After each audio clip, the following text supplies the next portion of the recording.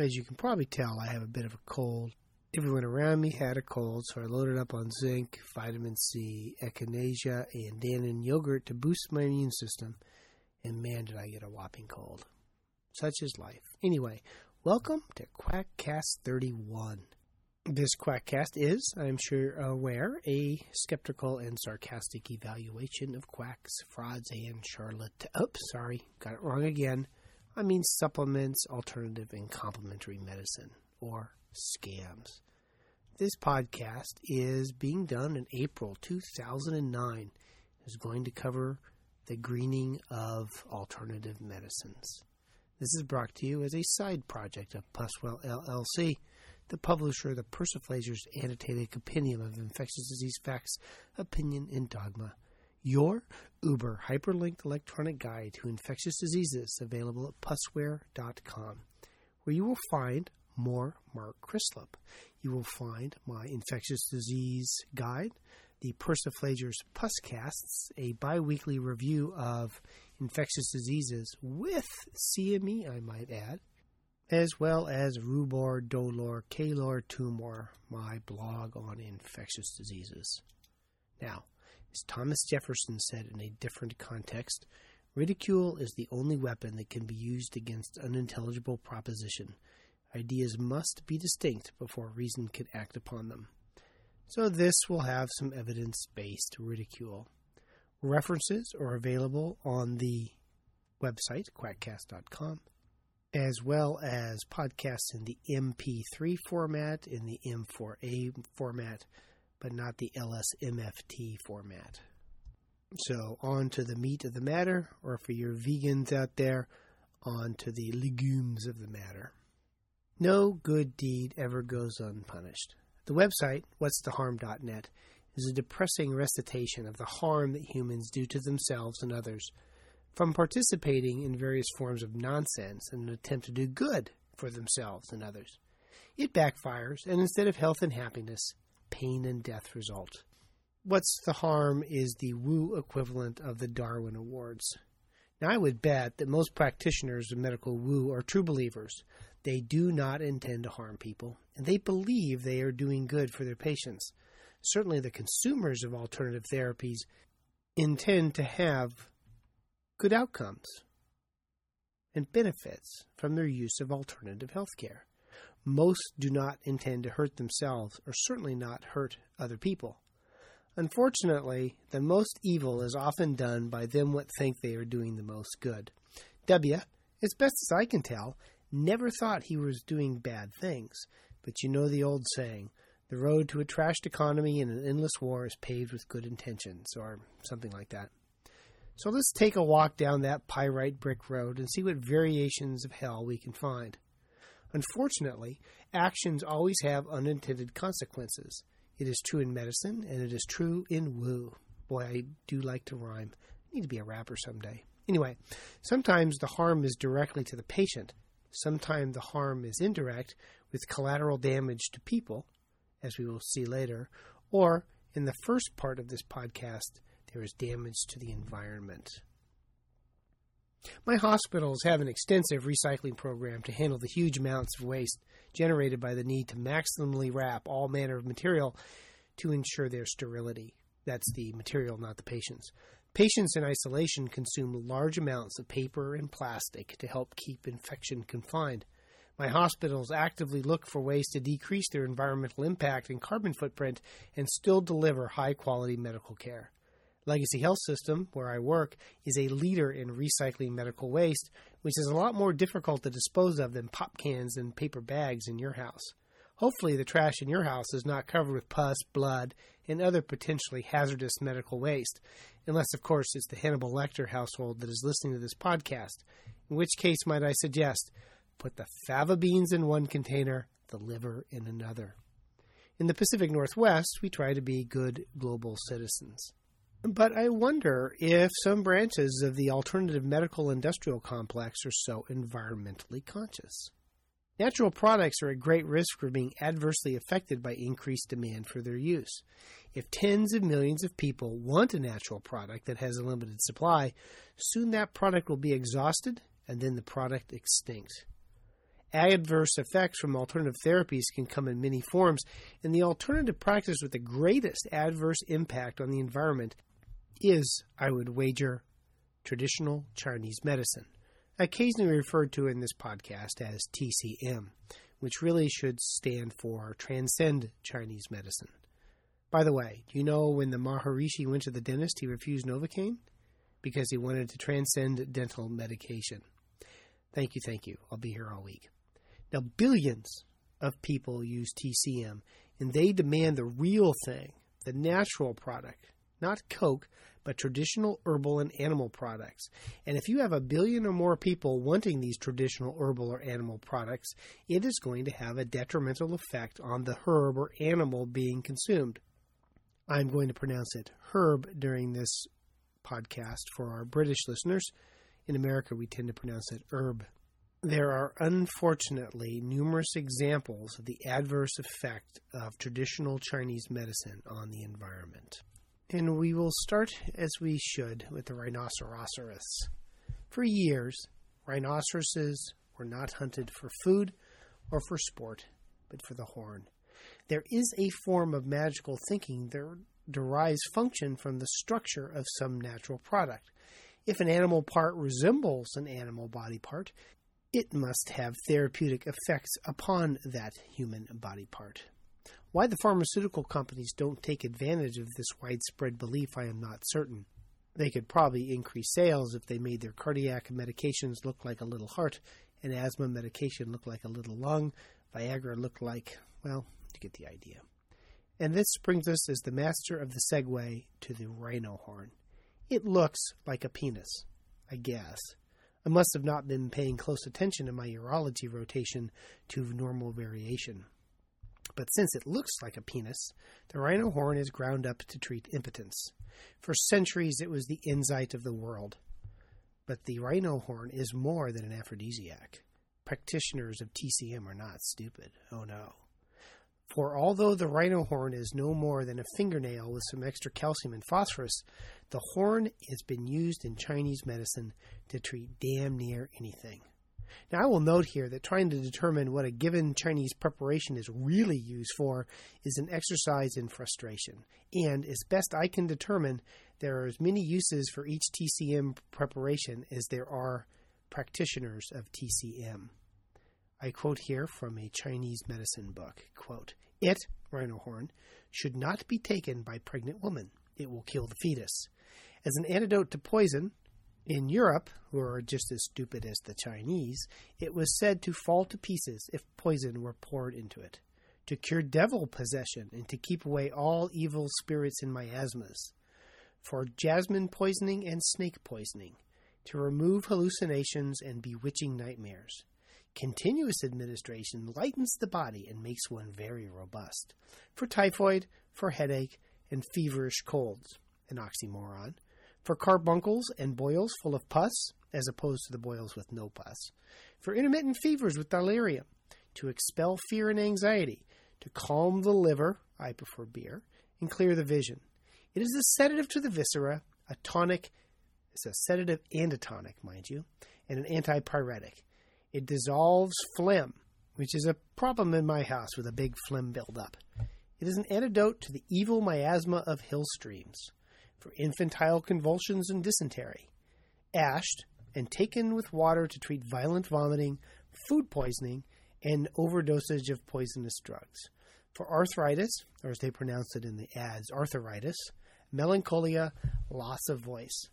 Ground up into a paste with water, it is given for hematemesis, epistaxis, rectal bleeding, heavy smallpox, etc." End quote. I like that etc. at the end. And I thought bear aspirin was the wonder drug that worked wonders. With all the alleged benefits of consuming rhino horn, all with no biologic plausibility whatsoever, it is no wonder that despite the advent of Viagra and its cousin, the rhino is still being hunted for its horn. A century ago, there were 1 million black rhinos in Africa. Now there are 2,500 and the population is falling. A horn fetches $500 or more in a continent where the average farmer makes $1.50 a day. On the international market, a horn can get $10,000 for a kilogram, or maybe a kilogram. No wonder the rhino is hunted to near extinction. The fact that they have no medicinal benefit does not prevent the harvesting of the rhino. All species eventually become extinct, but to become extinct because of dumbass medical woo is particularly depressing. I can just see an interview at the beginning of the world with the rhino god. Parenthetical statement, read Neil Gaiman's The Anansi Brothers, in parenthetical statement. So tell me, why was your species relentlessly hunted to extinction? Answer, as an antidote to the evil miasma of hill streams. Now, rhinos are not the only animal disappearing due to the relentless harvesting of animal parts for worthless therapies. How's about them tigers, or as you poo fans would call them, tigers? In 1900, there were 100,000 tigers in India. Now there are less than 5,000. China now has under 100 tigers, as they are hunted, killed, and chopped up into their constituent parts for innumerable worthless medical therapies, including, but not limited to, quote, a tiger's penis soaked in alcohol is said to increase virility, not of the tiger. Its nose suspended over the marriage bed is believed to increase the chance of having a boy, and its whiskers, not the boy, the tiger, are said to cure toothache, end quote. And they love those tiger bones, something I've noticed that a tiger cannot live without, as a treatment for arthritis, often served as tiger bone wine. Me, I prefer a good French Bordeaux, and I don't notice my joints aching after half a bottle.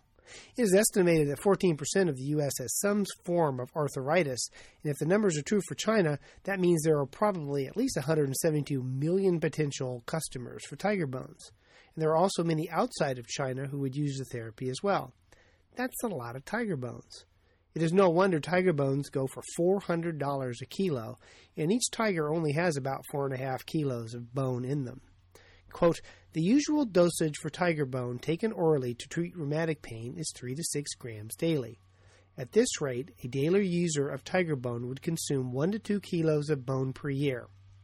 Extrapolated further, the world's remaining tigers would provide, at most, a year's supply of, quote, medicine, unquote, to 125,800 daily users, the equivalent of far less than even 1% of China's human population. That would be about a third a tiger per person per year. And this is not a minor problem. Quote, more than 150,000 over-the-counter traditional Chinese medicines containing or purporting to contain tiger bone and parts from other critically endangered species are sold in the United States, end quote. Support traditional Chinese medicine, and you are indirectly supporting the extinction of rhinos. Carl Reiner. You know, he's now dead. That's rhinos, tigers, and bears. Oh my. Quote, in traditional clinical practice, bear bile was used for fever-fighting, detoxification, inflammation, swelling, and pain reduction. It is also used in the cure of carbuncle of the heat type, percutaneous diseases, hemorrhoids, overabundance of liver fire, I have that problem, convulsion caused by the overabundance of heat, epilepsy, tic, and the redness of eyes due to liver heat, etc. End quote. Rather than hunt bears, farmers keep bears in cages with a catheter in their gallbladder where they drain the bile like sap from a maple tree. It is not a good life for the bear and often fatal. The Chinese and Vietnamese have hundreds of farms with thousands of bears. Now, there is an active ingredient in bear bile, urodeoxycholic acid, that dissolves gallstones. It can be and is synthesized for human use. Oddly enough, the natural product is considered superior to the synthesized molecule, and so the bear drainage continues, and the bear population in China continues to dwindle to supply bear for the farms. Now, I never thought I would ever agree with PETA on anything, but torturing bears for bile that does nothing or has a synthetic equivalent hardly seems like the ethical treatment of an animal. The Humane Society description of bear bile harvesting does not sound particularly pleasant for the bear, which has its bile milked without the benefit of anesthesia.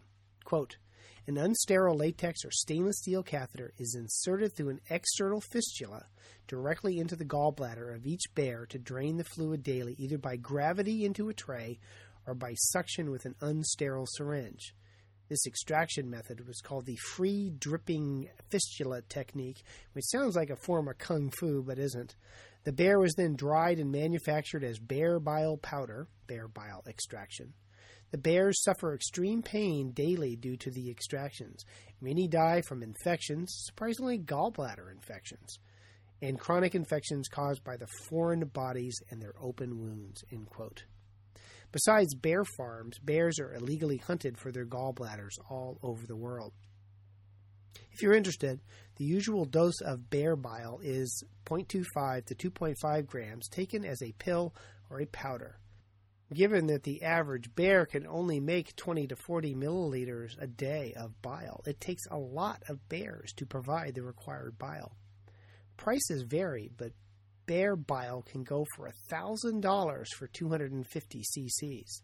In beer talk, that would be about half a pint. Quote, in 1970, 1 kilo of bear gallbladder cost around $200, but by 1990, the price had risen to $3,000 to $5,000 per kilogram.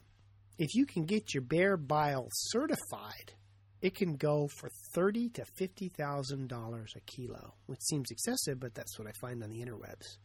There's considerable financial incentive to hunt bears to extinction to provide worthless medications. Now, have you noticed all the forest fires the last few seasons? Have you seen any Smokey the Bear ads? No. Smokey and his gallbladder were used to treat an overabundance of liver fire, and the U.S. burns instead.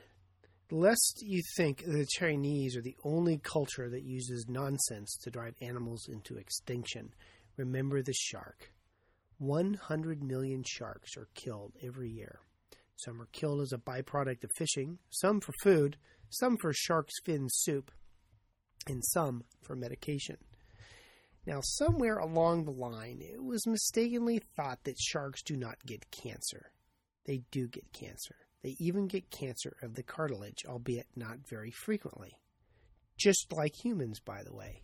Cartilage cancer causes maybe 2,500 cases a year of cancer in the United States out of 1.4 million new cases a year of cancer. Given the rarity of human cartilage cancer, perhaps we should eat human cartilage. It's my understanding that Idi Amin never developed cancer.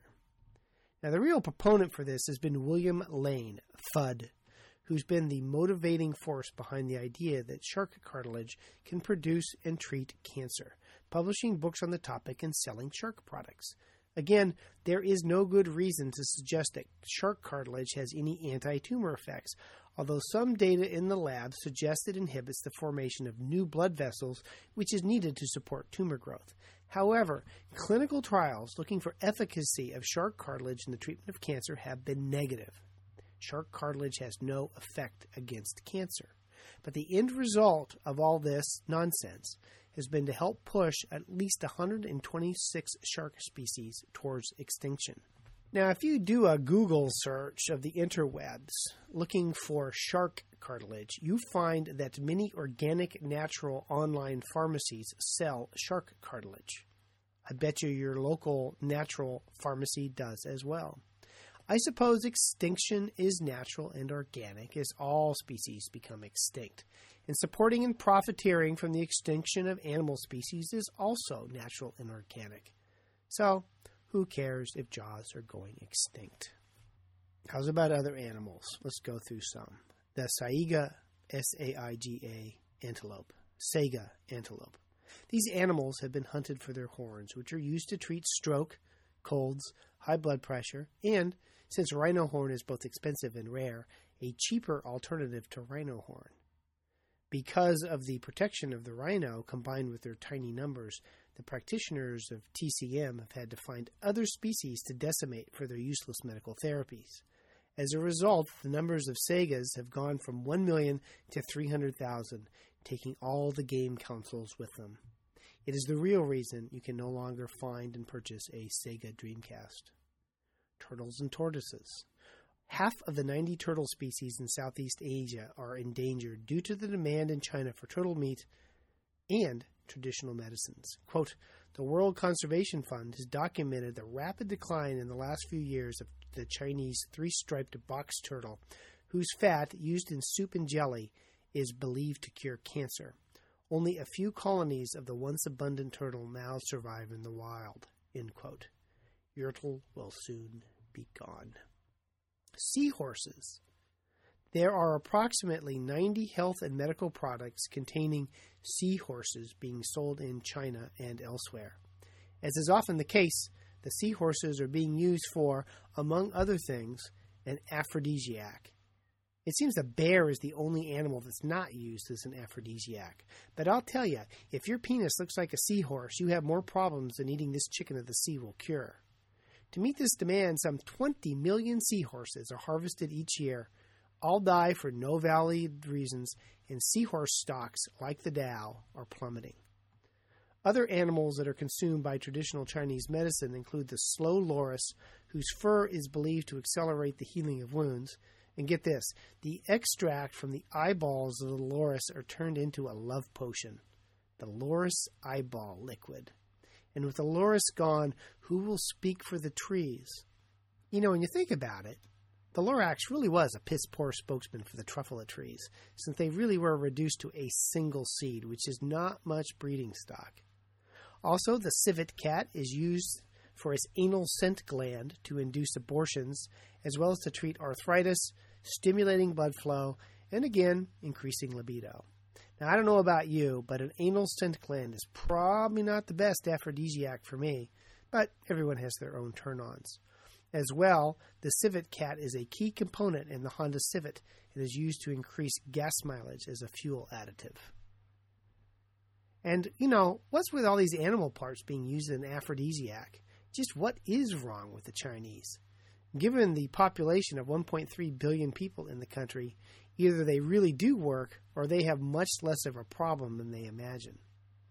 As mentioned above, it is not just the Chinese that use animal parts for medicinal purposes, but the effects are best documented due to the large population and economic clout that allows the trade in medical animal parts to flourish. India, Brazil, and Sudan are a few of the countries with documented use of local plants and animals for medicinal purposes that are leading to an adverse effect on the ecosystems.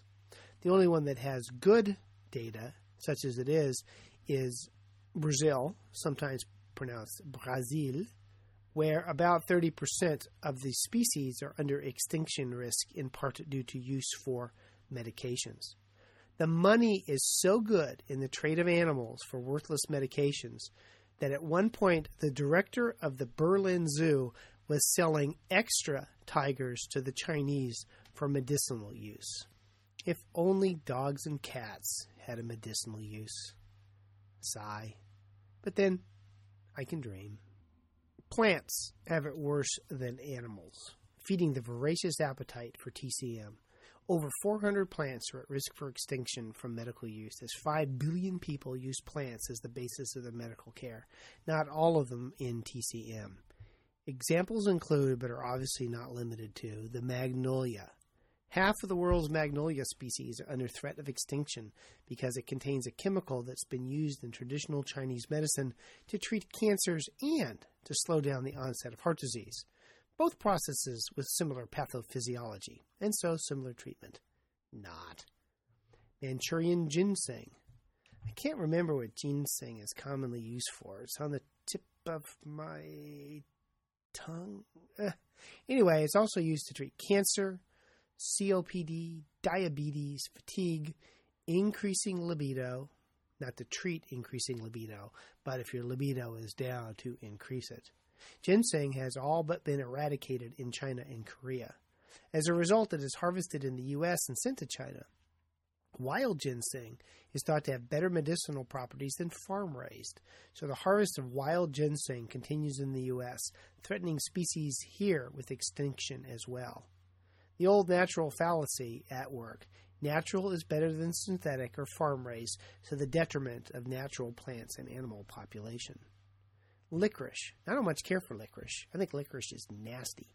My brother always used to eat blackjack gum in the car and make me nauseous or nauseated or both or neither. Anyway, licorice root is an Asian plant species commonly used for pain relief and to treat cough, skin infections, and food and drug poisoning. Not evidently to increase libido, as who would want to kiss anybody whose breath smelled like licorice? Licorice is almost wiped out in China, largely thanks to the Chinese army, whose soldiers make pocket money digging up the plant while on duty in the country's northern border, which is caused by some the licorice zone. Due to excessive harvesting and habitat destruction, licorice root is now grown in less than half its previous area, reduced from 50,000 square miles to about 19,000 square miles. And this is just the tip of the iceberg, or maybe the iceberg lettuce. You know, we do need a new metaphor for a warmer future, as 1,581 species of animals are used as medicinal resources, 1,306 terrestrial animals, and 275 marine animals, as well as 11,146 plants. One of the complaints about natural herbal medications is that there is uncertainty as to what the concentration of the active products, if any, are. It is argued that a superior way to treat the disease is to isolate the active ingredient and then synthesize it. Herbalists of all stripe reply that one needs the complex formulation of the natural product for efficacy. No natural herbal product I am aware of is superior to the synthesized pure product, and none of the synthesized product leads to plant or animal extinction. We are, according to some, in the beginning of a mass extinction of animal and plant species for a variety of reasons. That we are wiping out ginseng and tigers and bears for the myth that they can cure and treat disease, that these plants and animals are dying because of magic, is evil. Some Chinese practitioners object to the interference and criticism of their practice, feeling it is racist for the West to put limits on Eastern practices that we do not understand. Quote, "In addition, we would like to point out that recent campaigns against the use of some of our medical resources, for example, tiger bones, bear bile, and rhino horns, have led to a negative stereotyping of our practice." Yeah, there's a positive stereotype to wiping out animal species. As part of a scheme in recent history to cast the Chinese herbalist as the other, their use of animal material medica has been exploited in the past to devalue the Yao they use, and in the process, devalue and delegitimize their medical practice, end quote. Special pleading to allow the pointless extinction and torture of animals for worthless medical therapies. There is also a movement to make traditional Chinese medicine sustainable by using alternative worthless products instead of endangered medical worthless products. Some argue that the bear bile farms are helping prevent the bears from being hunted to extinction, sort of a greening of TCM. Traditional Chinese medicine is the Hummer of the alt-med world. Trying to sustain the irrational and sustain the worthless is itself irrational and worthless. Maybe it will be an unexpected byproduct of the adoption of science-based medicine that rhinos and tigers and bears could be saved from TCM-induced extinction. Perhaps the rational use of science will make TCM therapies go the way of acupuncture. Not a good choice. Now, which traditional Chinese medicine has gone away under science-based medicine? Anyway, one would hope that if science could demonstrate that the therapies are worthless and that there are synthetic alternatives, perhaps this march towards oblivion would be halted. It has been pointed out that the Pacific yew tree has been found to have Taxol, a potent anti-cancer medication.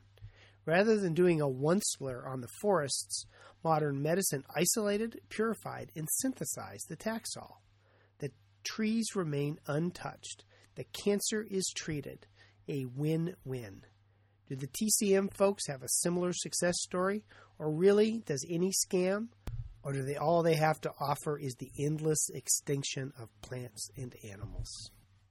The one good thing about these preparations is that while the animals are being indeed hunted into extinction, most of the products that purport to have various animal parts in them probably do not. The nice thing about nutraceuticals, as they're called, especially those made outside the U.S., is that they do not contain the products that are on the label, and they also contain products that are not on the label. Chinese, Indian, and other supplements made outside of the U.S. have little or no quality control, so you never really know what is in the products you buy. In the U.S., there are some production standards, although no standards for efficacy, in the herbal concoctions that you purchase. They do not have to show that they work, that they are effective, just that they are not filled with fecal matter. With the exception, of course, of probiotics. Now, I do not have a reference for this because they were from poster displays that I saw years ago at the National Infectious Disease meetings, back before I started the Quackcast, back when I had an onion on my belt and nickels had bees on them, as was the style of the day, and I was trying to get to Shelbyville, but it was not called Shelbyville then. But I remember one poster, yes, I remember, where they compared the contents of a probiotic pill with what was on the label and what was isolated in culture, and sometimes they grew in the lab things that were not on the label. And there was another study, yes, I remember it, that demonstrated that it was not uncommon for the contents of probiotic pills to be dead. Yeah, I remember. Like I say, I don't have references for that, but I do remember the poster sessions. Now, the rest of what I'm going to say does have references to be found on the website. Now, Herbalife products, for example, have been contaminated with Bacillus subtilis, leading to liver failure. But this is no surprise given the vulnerability of our food supply for contamination. When tested, herbal products have been found to contain not only bacteria, but antibiotic-resistant bacteria. But that's nothing, because the magic of Chinese and Indian nutraceutical products often come from their contaminants and adulterants. We have just had this issue in the United States of all sorts of products from China being contaminated with melamine.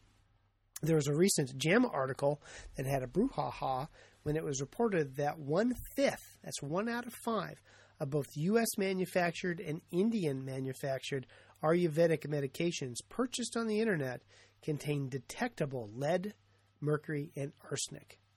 Hope they were not being used in lieu of vaccination to avoid autism. But the contamination of Chinese and other herbal product with all sorts of noxious materials is a long-standing issue.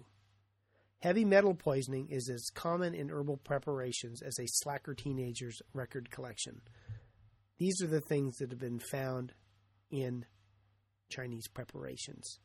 Lead, mercury, foreign matter, mycotoxins, pesticides, insecticides, arsenic, bacteria have been found whenever Chinese and Indian herbal products are evaluated.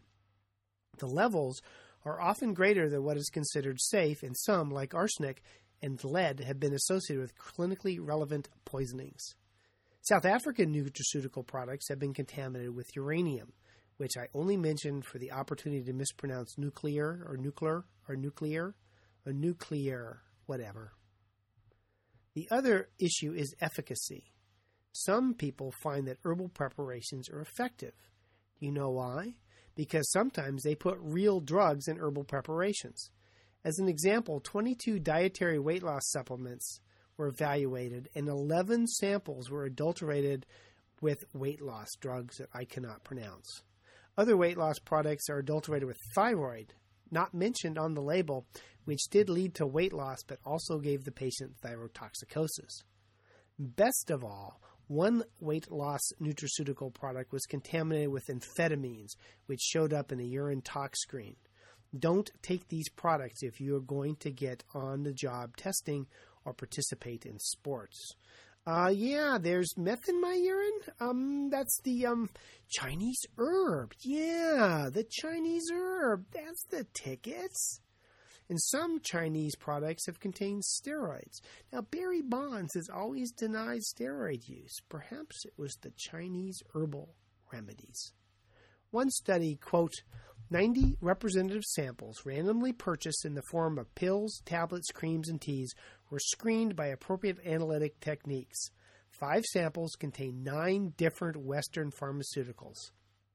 2 of the samples contained undeclared or mislabeled substances. 1 sample contained 2 pharmaceuticals contraindicated in people for whom the product was intended.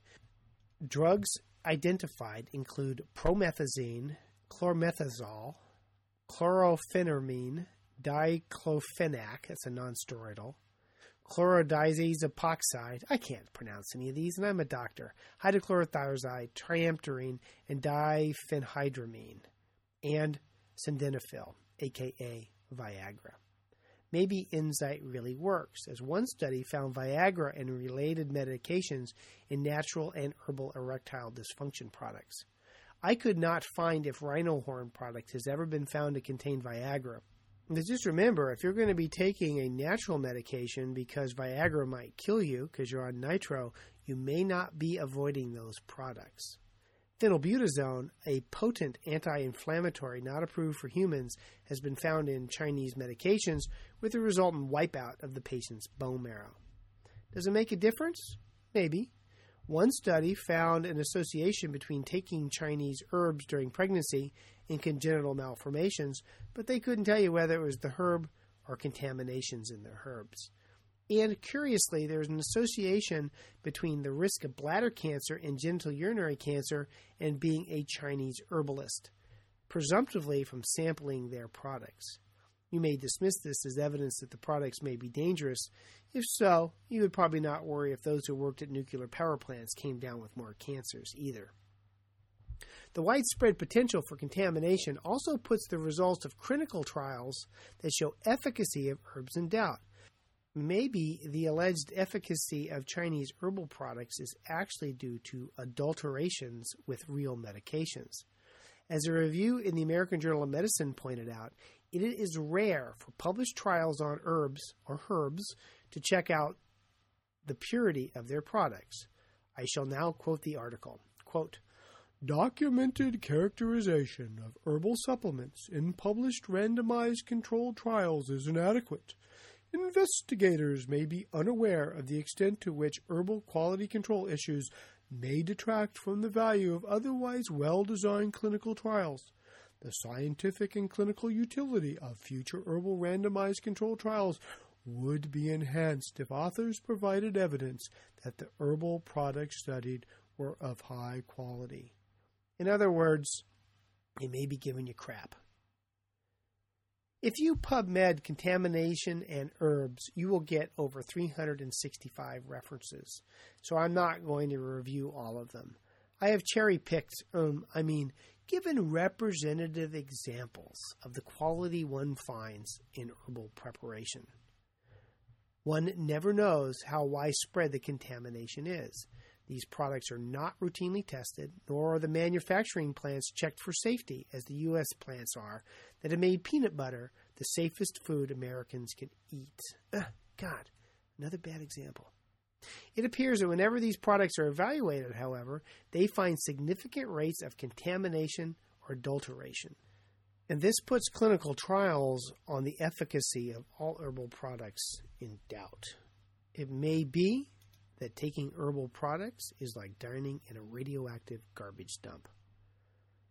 I bet it's safe to say, however, that if you're taking these products, that the poisons just keep on coming. I wonder, in passing, how many kids whose parents blame metal contamination for their kids' autism have them on various and sundry herbs that are potentially far more contaminated than vaccines ever could be. And I would bet that them what don't eat a Twinkie or other processed foods because of the chemicals would have no issue ingesting, and this whole podcast is sometimes ingest, unregulated nutraceuticals with far more chemicals than a Twinkie. I mentioned this last one for my own amusement, as others don't seem to find it quite as interesting as I do. Water, of course, is an increasingly precious resource in the world, and will become more so as the glaciers melt that provide water to large numbers of people disappear with the glaciers. I have read that future wars in the Mideast are going to be over water, not oil.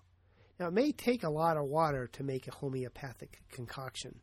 I'm going to quote from the Australian Council Against Healthcare Fraud. Quote, "Homeopathic vaccines, a little bottle of water contains what the label describes as a homeopathic vaccine against meningococcal disease. As if that lie is not enough, the label also contains a claim that puts the product in breach of consumer protection and fair trading laws." Fair trading? That's fair trading laws. It says that this preparation is 200C, But if that is the case, then the manufacture of this single bottle would have involved 800 manufacturing steps, excluding packaging, that would have produced 495 liters of wastewater. To produce a single year's worth of vaccine doses would require 73% of the water needed to produce all the Coca-Cola consumed in Australia in a year. And I guess they drink a lot of Coca-Cola in Australia. I'm a diet guy myself. This would be the equivalent of taking a 50-minute shower with a low-flow shower head for each 200c vial of worthless homeopathic product. That is a lot of wasted water. Now, it has been suggested by others that, given the vast quantities of water needed to make homeopathic concoctions, perhaps they are not really making the preparations with the dilutions they say they are. Who knows? I sent a letter to one of the European homeopathic companies, Boiron, B-O-I-R-O-N, asking them how much water they used every year. They said they couldn't tell me because it was FDA regulated. So much for transparency. But I still wonder how much water they use to make up all the homeopathic preparations that they make. Plus, they have to rinse out the containers and pour it down the sink, which dilutes it more, making it stronger. I found this very scary report in the March 11th Skeptico, unquote. In the course of a 5-month inquiry, our teams tested the drinking water supplies of 24 major metropolitan areas for numerous homeopathic remedies, including arsenic, belladonna, kali carbonicum, I think she was an actress, and aurum metallicum.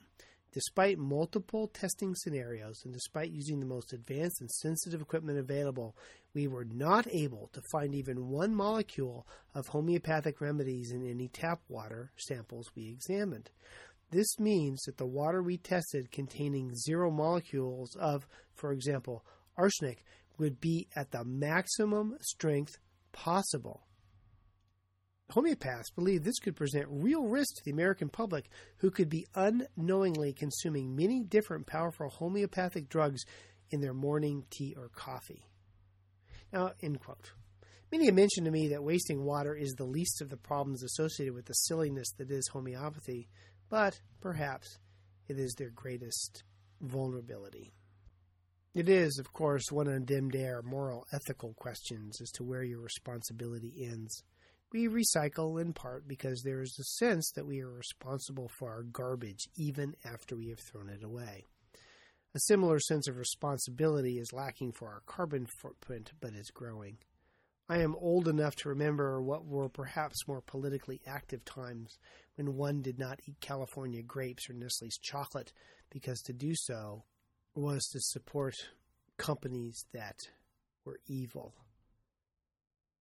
In part, I have accepted nothing, not even a piece of pizza, from a drug company in over 25 years, because half the drugs costs go to support advertising.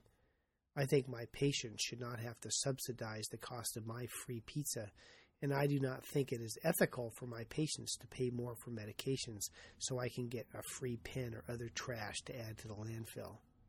Everybody will draw the line as to where their responsibility ends at a different place. The bumper sticker reads, "Think globally, act locally." Want to help rhinos and tigers and bears? Don't support the practices that are driving them to extinction.